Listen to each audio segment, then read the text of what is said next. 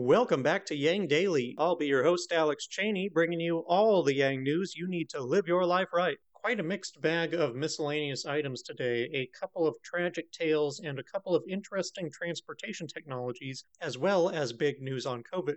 I haven't forgotten about the reconciliation package, by the way. There's just been a lot going on. We will go over it soon. We've got some time. It'll be many weeks before it passes or fails. Quick shout out to our Tier 3 patrons, Shay Meehan and Nathan Stankowski, as well as all our other patrons. You keep us all informed and engaged. If any of you out there want to join these advocates of humanity first and independent journalism, head on over to patreon.com/yangdaily. It would only take a couple of bucks a month from each listener to keep this podcast and community going and growing into the future. Now on to the news. The wait is finally over, at least partially. The FDA has fully approved the safety and efficacy of Pfizer's vaccine, the first COVID vaccine to go beyond emergency authorization. Waiting for full approval has been one of the most popular answers in polling for why people are not getting vaccinated. If true, this should trigger a substantial increase in vaccination rates, though more so once the other vaccines are also approved.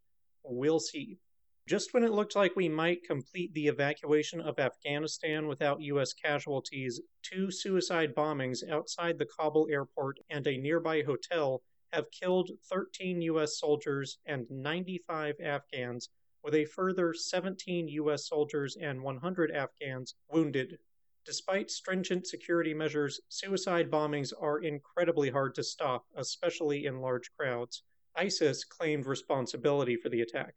Just a day later, Biden ordered a drone strike on the person claimed to have planned the bombing. The military believe the target was killed and say they know of no civilian casualties in the strike. Taliban spokesmen admitted they may have made a mistake by releasing prisoners from jails that they passed during their conquest of the country, which included ISIS members. Once we are out, ISIS will be their problem to deal with. Evacuations have not slowed. The U.S. has now evacuated or facilitated the evacuation of approximately 100,000 people since August 14th.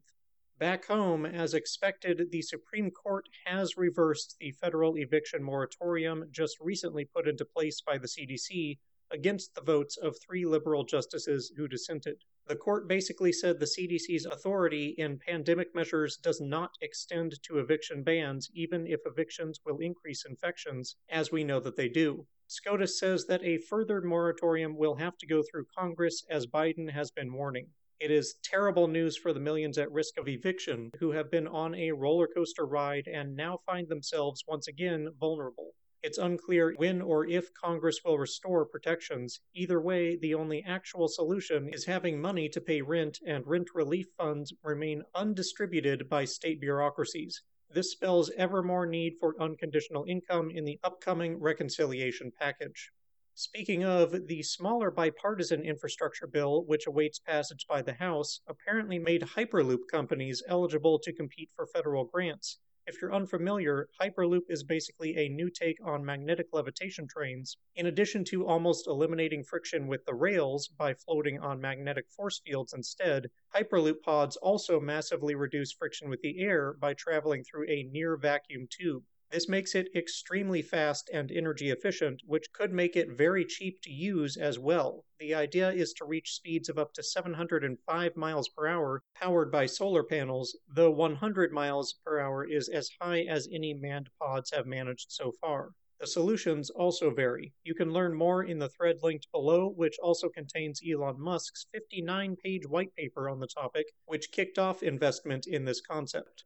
Hyperloop has the potential to revolutionize long-distance travel if it can be made cost-effective and overcome the lobbying power of competing transportation interests. Being eligible for the same grants as other transportation technologies is a step in that direction.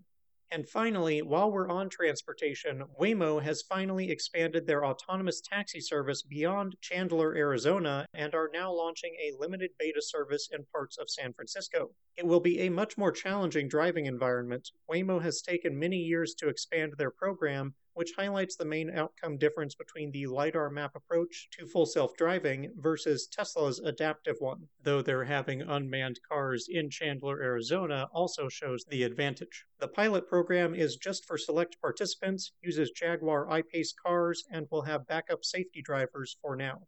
And that'll do it for today's Yang Daily. Bookmark and share the Pfizer approval and the eviction ban. Flood Congress with calls, tweets, faxes, and letters using the ResistBot or Income Movement easy contacts below. If you need help, consult Humanity Forward, the Income Movement Aid Database, the Mission Asset Fund, or United Way, and don't forget to Yang Daily.